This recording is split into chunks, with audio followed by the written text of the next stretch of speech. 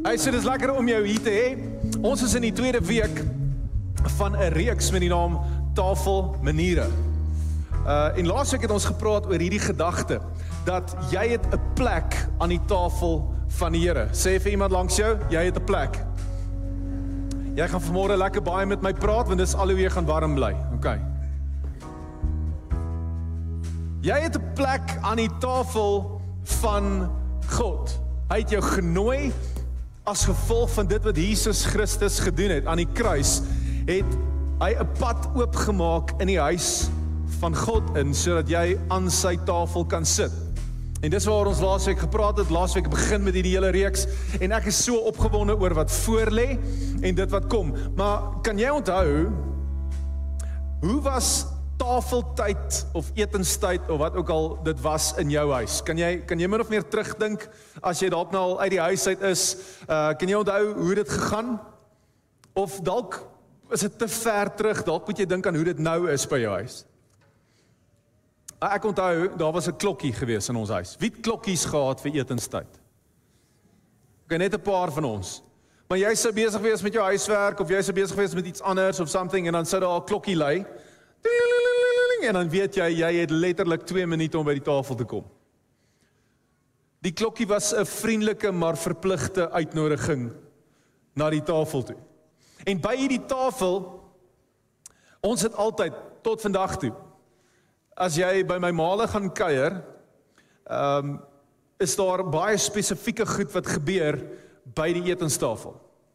En ek dink dit kom as gevolg van ons, die Engelse sê your heritage, nee, die bloedlyne. Vir die wat nie weet nie, ek het nog sterk Switserse bloed in my. Dis hoekom ek so mooi ordentlik is, nee. My oupa is 'n Switser, en my ma het uiteraard so groot geword, baie spesifieke goed. So tot vandag toe, as jy by haar huis gaan kuier, jy sal nie aan 'n tafel sit saam met haar, sonder dat die tafel gedek is nie. Moenie dink jy gaan voor die TV sommer eet, of op jou skoot nie. Jy is by die tafel, tafeldoekie, alles reg, alles gepak. As sy regtig lui is, en glad nie lus is die dag nie, dan is daar plekmaatjies.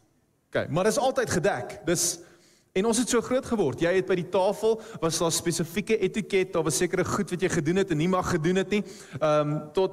Ek weet nie of dit regtig meer vandag so van toepassing is, maar die plekke wat ons gesit het aan tafel was ook spesifiek.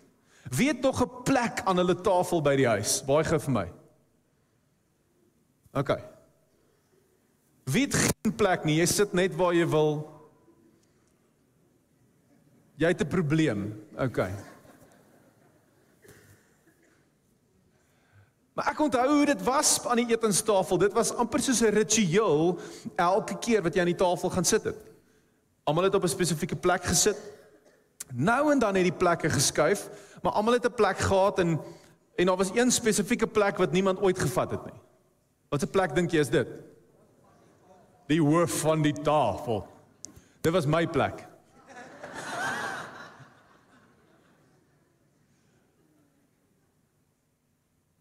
Ek weet, is dalk nie meer kultureel heeltemal so streng van toepassing soos wat dit was nie, maar selfs in ons bietjie laid back manier in ons omgewings wat ons het vandag, is daar tog iets aan die hoof van die tafel. Die hoof van die tafel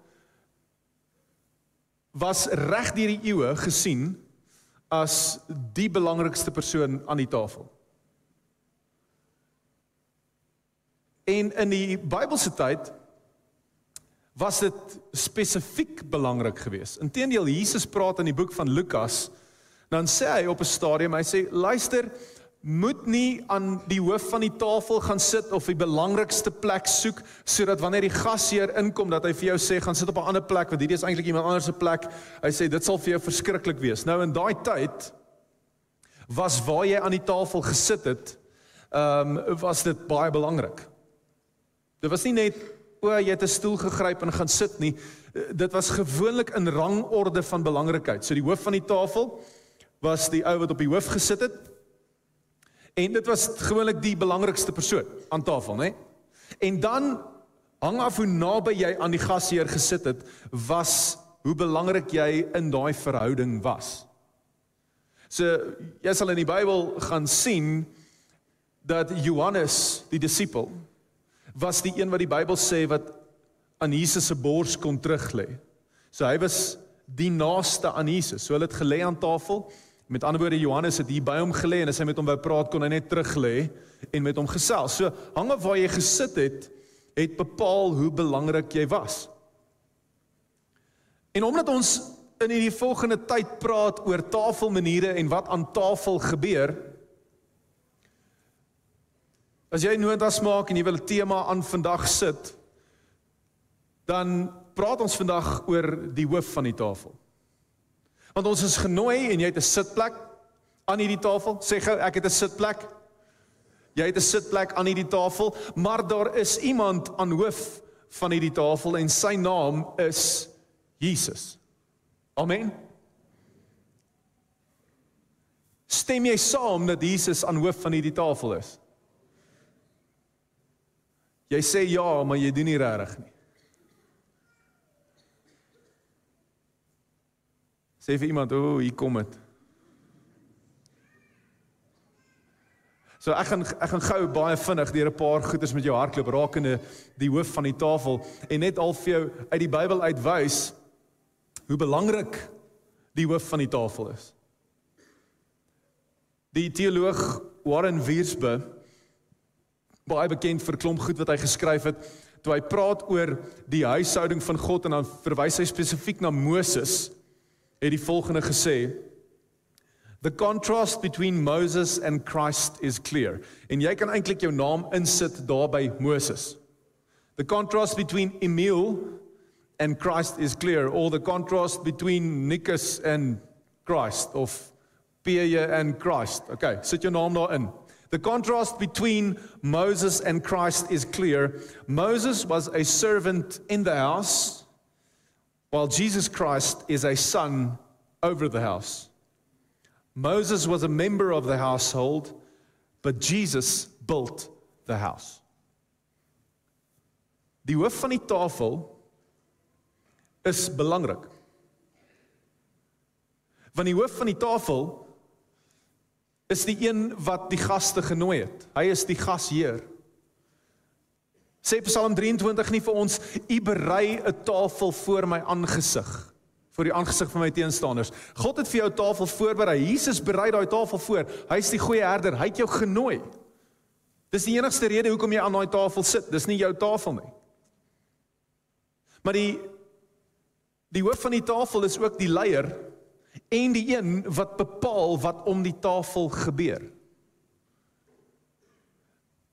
Wie se pa, as jy bevoorreg was om saam met 'n pa groot te word aan tafel, of dalk was dit jou ma wat aan die hoof van die tafel gesit het, maar wie se hoof van die tafel in hulle huis was relatief kwaai?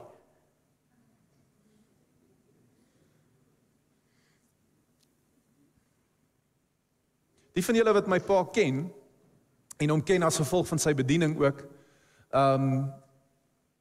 en dis my lewe lank so gewees, almal het gedink, my pa is die vriendelikste ou, hy het hierdie mooi blou oogies, en ronde wangetjies,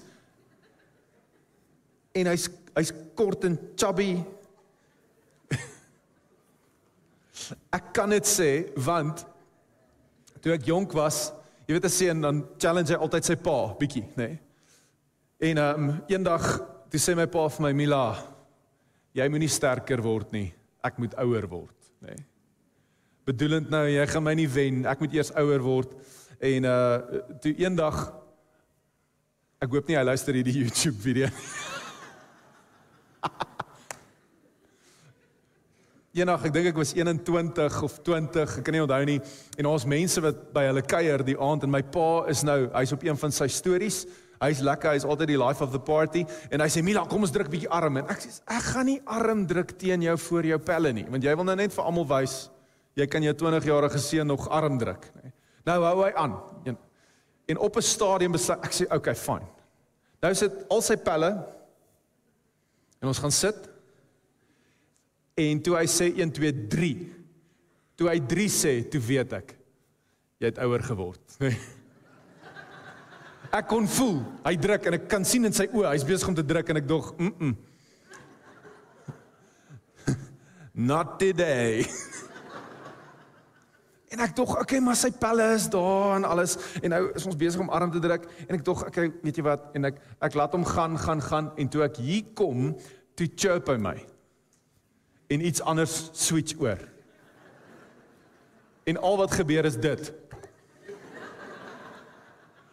Maar die verbasing op sy oë, nee, ek hoor later eers, ons het nooit weer arm gedruk nie, so by the way, ek hoor later eers, as ek omtrent 2 jaar daarna, dat ek die ligamente in sy skouer gerek het. Hy was dokter toe, hy het niks vir my gesê nie. So, bietjie van 'n detour, maar as jy my pa ken, sal jy dink, hy is die lekker ou, hy is die vriendelike ou, maar hy luister. Almal het gedink my ma is kwaai, want sy het so frons soos wat ek het. Ons het so ingebore frons. Luister, al was goed wat jy aan tafel nie gewaag het om te doen, as Johan Stein aan daai tafel gesit het. Daai blou oogies is nie net vriendelik nie. Maar hy was die hoof van die tafel, hy het bepaal wat gebeur aan daai tafel. Jy het nie van daai tafel gewaag opstaan, sonder om te sê, verskoon my asseblief. Wie se kinders doen dit nog?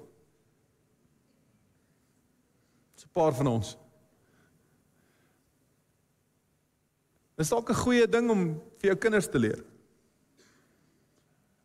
Jy het nie gewaag om jou neus op te trek vir die kos wat jou ma gemaak het nie. Luister. Sien, die hoof van die tafel bepaal wat gebeur, die kultuur, dit wat aan die gang is om met die tafel, en op dieselfde manier moet Jesus bepaal wat aangaan wanneer sy mense by mekaar kom, want dis die tafel waarvan ons praat. Jy sit nie alleen om hierdie tafel nie, jy sit saam met 'n klomp mense wat jy nou hier sien om hierdie tafel. Jy's deel van 'n groter liggaam. En meeste van julle, as jy Jesus Christus ken en dalk al 'n pad saam met hom stap, sal saam met my stem as ek vir jou sê hy is die hoof van die tafel. Julle het net nou gesê, ja, hy is. Maar as hy die hoof van die tafel is en hy bepaal alles wat gebeur in ons lewens, dan beteken dit dat ons lewens gerig moet wees in die rigting van wie hy is en wat hy sê en wat hy bedoel. En waarheen hy ons vat, nie waar nie? Maar wanneer dit kom by Jesus Christus en ons verhouding met hom, dan het Jesus 'n baie spesifieke manier hoe ons loyaliteit en liefde aan hom bewys. Want baie maal sê ons hy is die hoof van die tafel, en ons doen 'n klomp goedjies wat ons dink hom tevrede sal stel. Ek weet, ek het goedjies wat ek dink, as ek hierdie goed doen, dan behoort Jesus okay te wees met my. En gaan dink dalk oor daai goed in jou eie lewe, want ons almal het dit. Ons almal het sekere goeders wat ons doen, sodat ons hopelik okay sal wees met hom. Maar Jesus het 'n spesifieke manier hoe hy bepaal of hy regtig die hoof aan die tafel is. En nou praat ek bietjie meer spesifiek in die konteks van jou lewe. Wanneer jy aan hierdie tafel gaan sit, hoe weet jy dat hy regtig die hoof in jou lewe is? En as jy jou Bybel het, jy kan by 2 plekke jou vinger oophou, ons gaan primêr daar uitwerk, Johannes 14 en Deuteronomium 18. As jy nie te stor die Bybel, Deuteronomium is as jy inkom links, okay, 4de boek van die Bybel, en Johannes is die 4de boek van die Nuwe Testament, so hy is nader aan die einde. Jy kan jou vinger daar oophou, ons gaan net 'n paar verse lees. So Johannes 14, vers 15, en ons gaan 'n paar verse so rondspring in Johannes 14. Johannes 14 vers 15 sê, as julle my liefhet, sal julle my opdragte gehoorsaam. Sê die woord opdragte. Spring verder, vers 21. Wie my opdragte onderhou en hulle gehoorsaam, dit is die persoon wat my liefhet. Sê weer opdragte. Wie my liefhet, hom sal my Vader ook lief hê, en ek sal hom ook lief hê en myself aan hom bekend maak. Vers 23 en 24. Jesus antwoord hom toe, as iemand my liefhet, sal hy my boodskap gehoorsaam uitvoer. En my Vader sal hom ook lief hê en ons sal na hom toe kom en by hom tuis gaan. Wie my egter nie liefhet nie, is nie gehoorsaam aan my woorde nie. Die boodskap wat julle hoor is nie myne nie, maar die Vader se wat my gestuur het. Jesus meet jou liefde vir hom aan die mate wat jy gehoorsaam is aan dit wat hy vir jou sê. Nie op 'n ander manier nie. Die mense in jou lewe meet dalk die liefde wat jy vir hulle het aan die geskenkies wat jy doen en die gunsies wat jy vir hulle doen en of jy dalk na 'n lang dag voete vryf of wat ook al jy doen. Jesus meet jou liefde vir hom bloot aan jou gehoorsaamheid. Ja, maar ek lees verskriklik baie Bybel en ek bid elke dag en ek het al hierdie routines en ek het al hierdie goeders wat doen en dis baie goed. Want jou stilte tyd en al daai leer jou meer van wie hy is en dit maak jou meer bekend met die hoof van die tafel, maar jou liefde vir hom word gemeet aan jou gehoorsaamheid. So ons is vinnig in 'n sekere sin om te sê, hy is die hoof van die tafel, tot ek dalk die volgende vraag vra in ons almal se lewens en sê, hoe lyk gehoorsaamheid in jou lewe? As jy jou gehoorsaamheid op 'n skaal van 0 tot 10 iewers moet skryf, waar gaan jy wees? Gaan jou gehoorsaamheid 10 uit 10 wees? Gaan jou gehoorsaamheid 8 uit 10 of lê meeste van ons se gehoorsaamheid dalk hier by 'n 2 of 'n 3?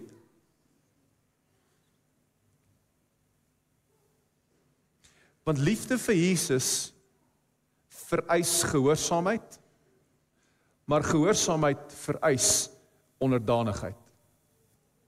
As hy die hoof aan die tafel is, beteken dit, jy gaan nie gehoorsaam wees as jy nie heel eers jouself ondergeskik stel aan sy gesag nie. Die rede hoekom ek geluister het vir my pa en vandag nog vir hom luister of ek sy skouer uit lidheid kan armdruk of nie, is van daar's 'n mate van respek en onderdanigheid in my lewe. Dis hoekom. Stem ek saam met wat my pa deesdae doen? Nee. Is ek my eie mens? Ja. Is hy sy eie mens? Ja. Het ek my eie gesin? Ek het. Het hy sy eie gesin? Ja, hy het. Maar, wanneer hy praat, is daar 'n ingeboude onderdanigheid in my lewe wat maak dat ek luister. En daar's 2 tipe gehoorsaamheid in jou lewe. Jy hoef nie nou jou hand op te steek nie, want ons almal het dit al gedoen op een of ander tyd, glo ek, in my lewe, of in jou lewe, en dis nie 'n goeie ding nie, hoor, by the way. As jy dit nog gebruik in jou taal, stop dit. Sê vir iemand langs jou, stop dit. Jy gaan nou hoor wat jy moet stop. As mense met jou gesels, en jy sê die volgende, weet jy wat, die Here praat al seker vir 2 jaar met my oor hierdie.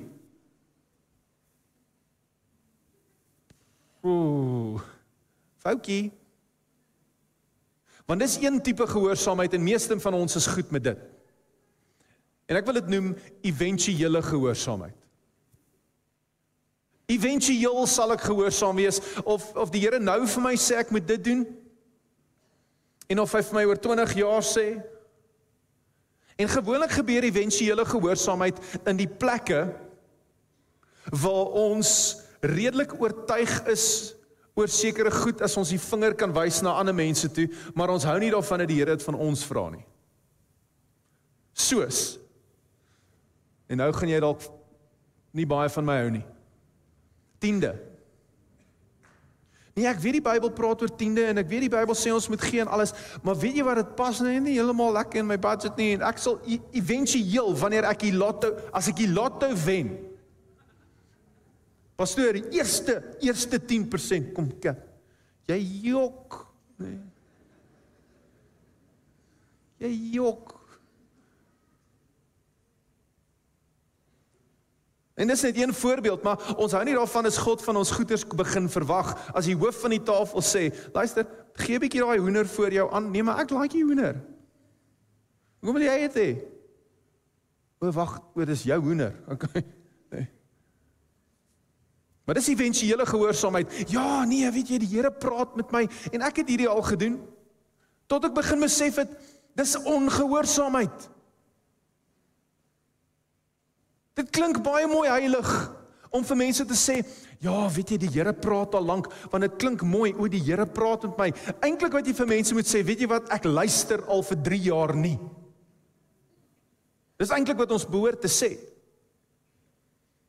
En dis eventuele gehoorsaamheid, maar ek dink God is baie meer geïnteresseerd in die volgende, stiptelike gehoorsaamheid. Dit wat hy vir jou sê, doen dit. Doen dit. Hoe lyk gehoorsaamheid in jou lewe? Want weet jy wat, partymal is die wonderwerk waarvoor jy wag in jou hande. Ons bid partymal en ons sê, Here, asseblief kan U deurkom, kan U deurkom, kan U deurkom, kan U deurkom. Hoeveel keer in die Bybel het jy al gesien, sit hulle met 'n wonderwerk in hulle hande as hulle net bereid is om gehoorsaam te wees en dit vir God te gee? In Johannes 2 is Jesus by 'n troue. Hulle het nie wyn nie. Maar wat het julle? Ons het water. Dit sal werk, bring vir my water. Maar Here, u verstaan nie lekker nie. Bring net vir my die water wat jy het. Op 'n ander plek is 5000 mense honger. Wat het julle? Nee, niks. Het julle iets? Wel net 5 brode en 2 visse, maar dit is glad nie genoeg nie. Nee, maar bring dit. Dis okay. Sien, partymal vereis God 'n gehoorsaamheidsstap wat onmoontlik lyk vir jou, maar daai wonderwerk is in jou hande. Want waar het die water in wyn verander? 10-1, terwyl die ouens het gedra het. Wel, hulle het nou net water gaan skep. Nou kom hulle by Jesus. Die hoofman proe dit. Dis wyn. Iewers dalk in die stap, en ek weet nie presies waar nie. Ons baie spekulasie oor, het die water in wyn verander toe die ou dit proe, het hy daar, maar whatever. Waar het die brode en die visse vermeerder? In die disippels se hande. Toe Jesus klaar gebid het, was daar nie ewe skielik net brood en vis oral nie. Dit was terwyl hulle dit uitgedeel het. Partymal sit jy met dit in jou hand en God sê, as jy net luister na die hoof van die tafel, is daar dalk 'n wonderwerk in jou lewe, want dit is wat jou liefde aan my bewys, is dat jy gehoorsaam is, en gehoorsaamheid hou vir jou voordeel in. Kan ek vir jou lees wat se voordeel daar in gehoorsaamheid is, en ek lees gewoonlik nie sulke lang gedeeltes nie, maar ek moes. Deuteronomium 28, vers 1 tot 14, as jy 'n Bybel het, omkring hierdie, maak 'n nota van dit, want meeste van ons ken die gedeelte op een of ander manier, wat sê, jy sal die kop wees en nie die stert nie, né? Dit kom uit hierdie gedeelte uit, maar jy sal sien, dit is afhanklik van iets. Hoor wat sê Deuteronomium 28, as jy ten volle gehoorsaam is, sê ten volle gehoorsaam, aan die Here jou God, en die opdragte nakom wat ek vandag gee, sal die Here jou God jou bo al die nasies van die wêreld verhoog. Daai klink lekker. Al hierdie seëninge sal oor jou kom en by jou bly wanneer jy die Here jou God gehoorsaam. In jou stede en in jou oop velde sal jy geseën wees. Jy sal geseën word met baie kinders en goeie oeste. Jy sal geseën word met vrugbare beeste en kleinvee. Jy sal geseën word met mandjies wat oorloop van vrugte en jou knieskottel sal vol brood wees. Jy sal geseën word waar jy ook al beweeg. of jy nou kom of gaan. Die Here sal jou vyande oorwin wanneer hulle jou aanval. Hulle sal jou vanuit een rigting aanval, maar hulle sal in 7 rigtings wegvlug. Die Here sal jou seën in alles wat jy doen, en hy sal jou graanskure vol maak met graan. Die Here jou God sal jou seën in die land wat hy aan jou gee. Hoor vers 9, as jy die opdragte van die Here jou God gehoorsaam en doen wat hy wil hê, sal die Here jou sy heilige volk maak, soos hy beloof het, hy sal doen. Al die nasies van die wêreld sal sien dat die Here sy volk gemaak het, en hulle sal in vrees en bewing voor julle staan. Die Here sal 'n oorvloed van goeie dinge vir jou gee in die land wat hy aan jou voorouers beloof het, baie kinders, talle diere en goeie oeste. Die Here sal uit sy ryk voorraadskuur die hemel dit op die regte tyd laat reën om al die werk wat jy doen te seën. Jy sal aan baie nasies uitleen, maar jy sal nooit nodig hê om van hulle te leen nie. As jy luister na hierdie opdragte van die Here jou God wat ek vir jou gee en dit noukeurig nakom, sal die Here jou die kop maak en nie die stert nie. Jy sal altyd die leiding neem. Moenie links of regs afwyk van enige van hierdie opdragte wat ek vandag vir jou gee, deur ander gode na te volg en hulle te aanbid nie. Ons lees partymal hierdie gedeelte in isolasie en sê, die Here sal jou seën, die Here sal jou seën, die Here sal jou seën. En party van ons het hierdie verse al vir mense aangestuur wat deur moeilike tye gaan. Die voorwaarde is dat jy gehoorsaam is. Want dis hoe jy die liefde bewys aan die hoof van die tafel. Dis hoe jy vir die hoof wys, ek respekteer jou. Ek is lief vir jou. Want hy is aan hoof. Daar's massiewe voordele wat Deuteronomium 28 vir ons sê. Hoorie, wanneer jy gehoorsaam is, wanneer jy luister wat die Here vir jou sê, dan sal al hierdie goed in jou lewe gebeur. Die probleem is egter nie dat ons doelbewus ongehoorsaam is nie, maar dat ons baie maal die plek op die kop van die tafel vir onsself wil hê. Dis ons probleem. Een van die plekke wat ek die graagste op wou sit as 'n seentjie in my huis, was my pa se plek. Luister, ek kon op die hoof van die tafel gesit het soveel as wat ek wil op die ouderdom van 10 of 12. Ek kon daar gesit het vir 3 dae aan een. Dit het nie my sitplek gemaak nie. En partymal wil ons die hoofsitplek vat vir onsself. En die rede hoekom ons dit wil doen, is omdat ons in ons moderne kultuur baie meer klem begin sit het op jou regte en minder klem op die redder. Dit gaan vandag baie meer oor jou regte en minder oor die redder. Dit gaan baie meer oor jouself as wat dit gaan oor Jesus. En so wanneer God vir ons opdragte gee, of wanneer ons iets in die Bybel raak lees wat ons verwag dat hy moet doen, dan regverdig ons opdrag, ons optrede, sodat ons ten minste kan mooi klink en reg lyk, sodat ons net al verby dit kan kom, dat ons nie hoef te doen wat God gesê het ons moet doen nie. En ons sê mooi goedjies soos, ja, weet jy, die Here praat al 2 jaar met my oor hierdie, en eintlik wat ons probeer doen, ons probeer onsself laat goed lyk, deur vir iemand te sê, dat ja, weet jy wat, ek praat daarom met die Here, vir 2 jaar al praat die Here met my, dis hoekom ek net al gesê het, eintlik moet jy net sê, ek is vir 2 jaar al ongehoorsaam. Want ons probeer die beheer hê. Ons probeer ons wil laat geld. Ons probeer beheer vat oor ons lewens, in plaas daarvan dat ons sê, Jesus, ek vertrou U met die plekke in my lewe, wat op die stadium nie sin maak nie. Maar ons wil in die hoof sit.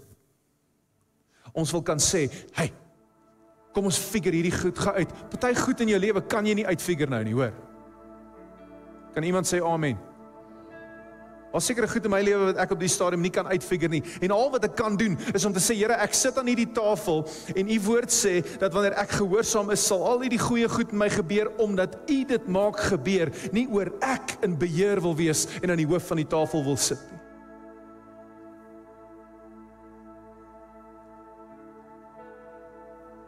Partymal wil ons wil so laat geld, dat ons vergeet, hy is die baas. Hy besit die huis. Hy het jou genooi na die tafel toe. Hy het sy lewe gegee, sodat jy aan die tafel kan sit. Hy is die een wat die sitplek vir jou moontlik gemaak het. Hy het die uitnodiging gebring vir jou. Dis sy huis, dis sy plek. En wanneer hulle uit wyn uithardloop, wel, dan is dit sy probleem.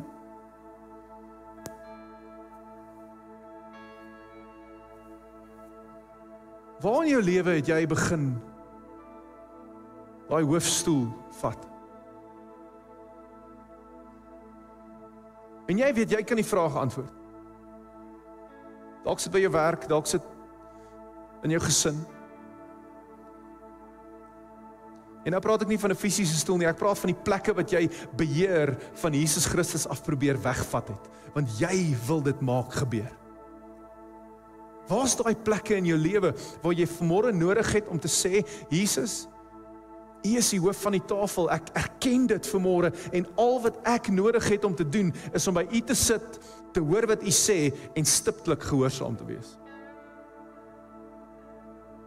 Al maak dit partymal nie sin nie. En ek wil net so een klein, as jy nou my boodskap gekyk het, hierdie is nou in hakkies. Okay. Wanneer die Here vir jou goed sê om te doen, het jy dalk partymal nodig om mense om jou te hê wat saam met jou kan hoor. Want die gevaar is veral in ons Pinkster-omgewing wat ons beweeg, is dat jy voel nou die Here het vir jou gesê om iets te doen, en nou doen jy net iets stupid, en die Here het nooit gepraat nie. Kry mense om jou wat saam met jou kan onderskei. Maar wanneer jy klaar geonderskei het en sê dit is wat die Here gesê het, hoop ek dat jy gehoorsaam is stiptelik.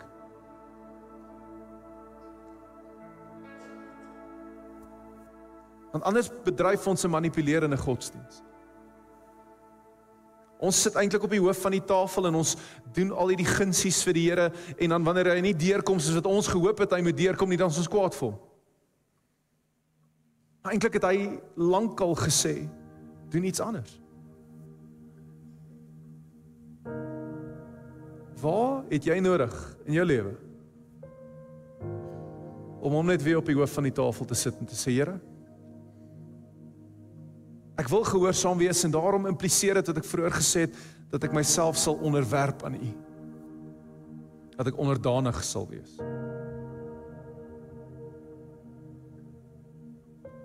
En Here, ek verstaan vanmôre, dis hoe U my liefde meet.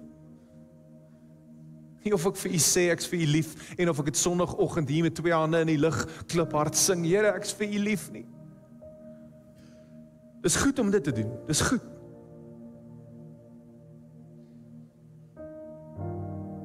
Maar is jy gehoorsaam? Omdat jy verstaan wie sit aan die hoof van jou tafel.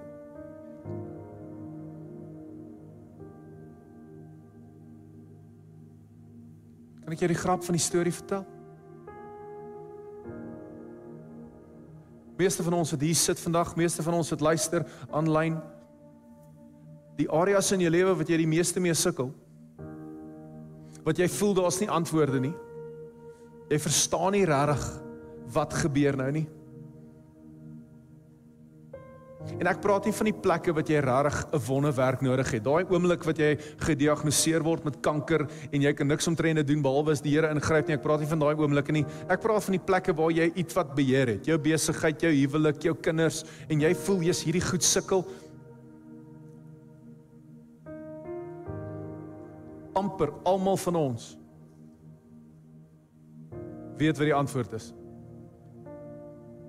Ons is net nie altyd bereid om die werk te doen wat God vir ons sê om te doen nie.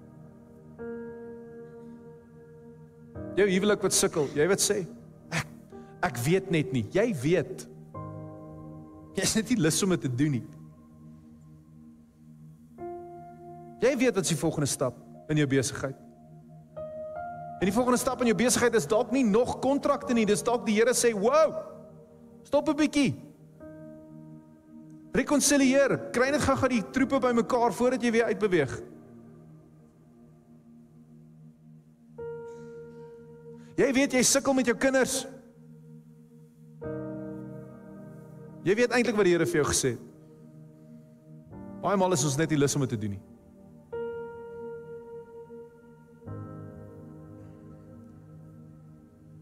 Want in sekere areas van ons lewe sit hy nie regtig aan die hoof van die tafel nie. So watse plekke het jy nodig om hom vanmôre net te sê, Here, sit aan die hoof van my tafel asseblief. Here, ek het nou klomp goed probeer en duidelik werk dit nie. Kan ek U net daar plaas en ek sal doen wat U sê. En ek vertrou vanmôre.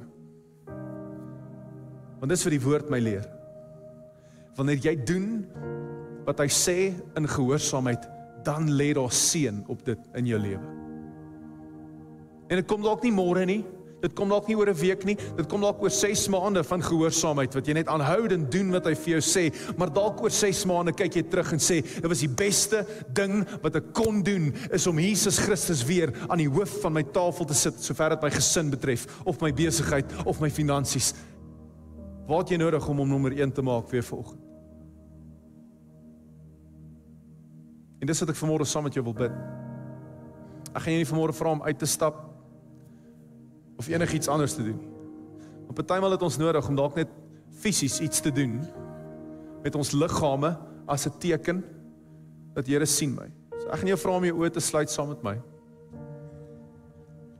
En ek weet nie wat dit is, wat jy vanmôre vir die Here moet sê, Here, kom vat nommer 1 in my lewe. Maar as jy iets het, wil jy net jou hand in die lug opsteek en net sê, Here, ek gee hierdie vanmôre vir U. En noem dit vanmôre vir hom. Sê, Here, ek gee hierdie vir U. Kom sit aan die hoof van my tafel. Here, ek het hierdie goed te lank teruggehou. Ek het hierdie goed self probeer, maar ek besef, ek kan nie op my eie nie. Ek moet dit vir U gee. U is die hoof van hierdie tafel. U bepaal wat aangaan.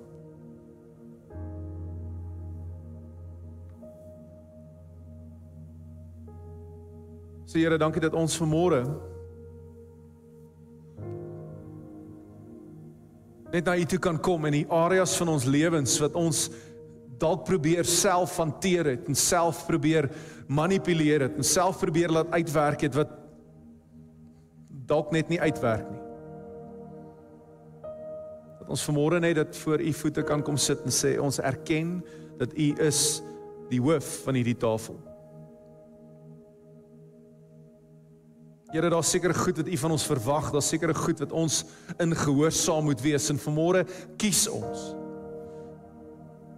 om na U stem te luister.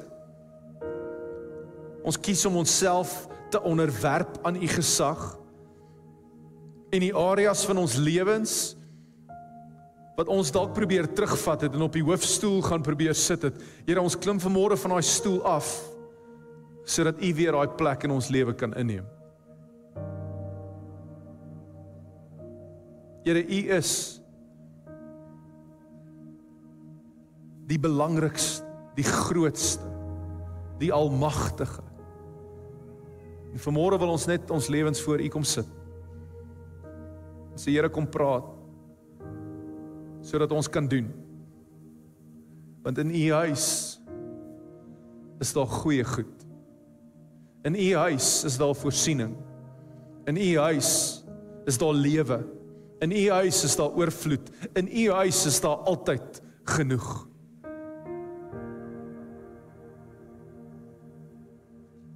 En dalk beleef van ons die verlies in ons gees, bloot as gevolg van die feit dat ons op die hoofstoel probeer sit het vir te lank.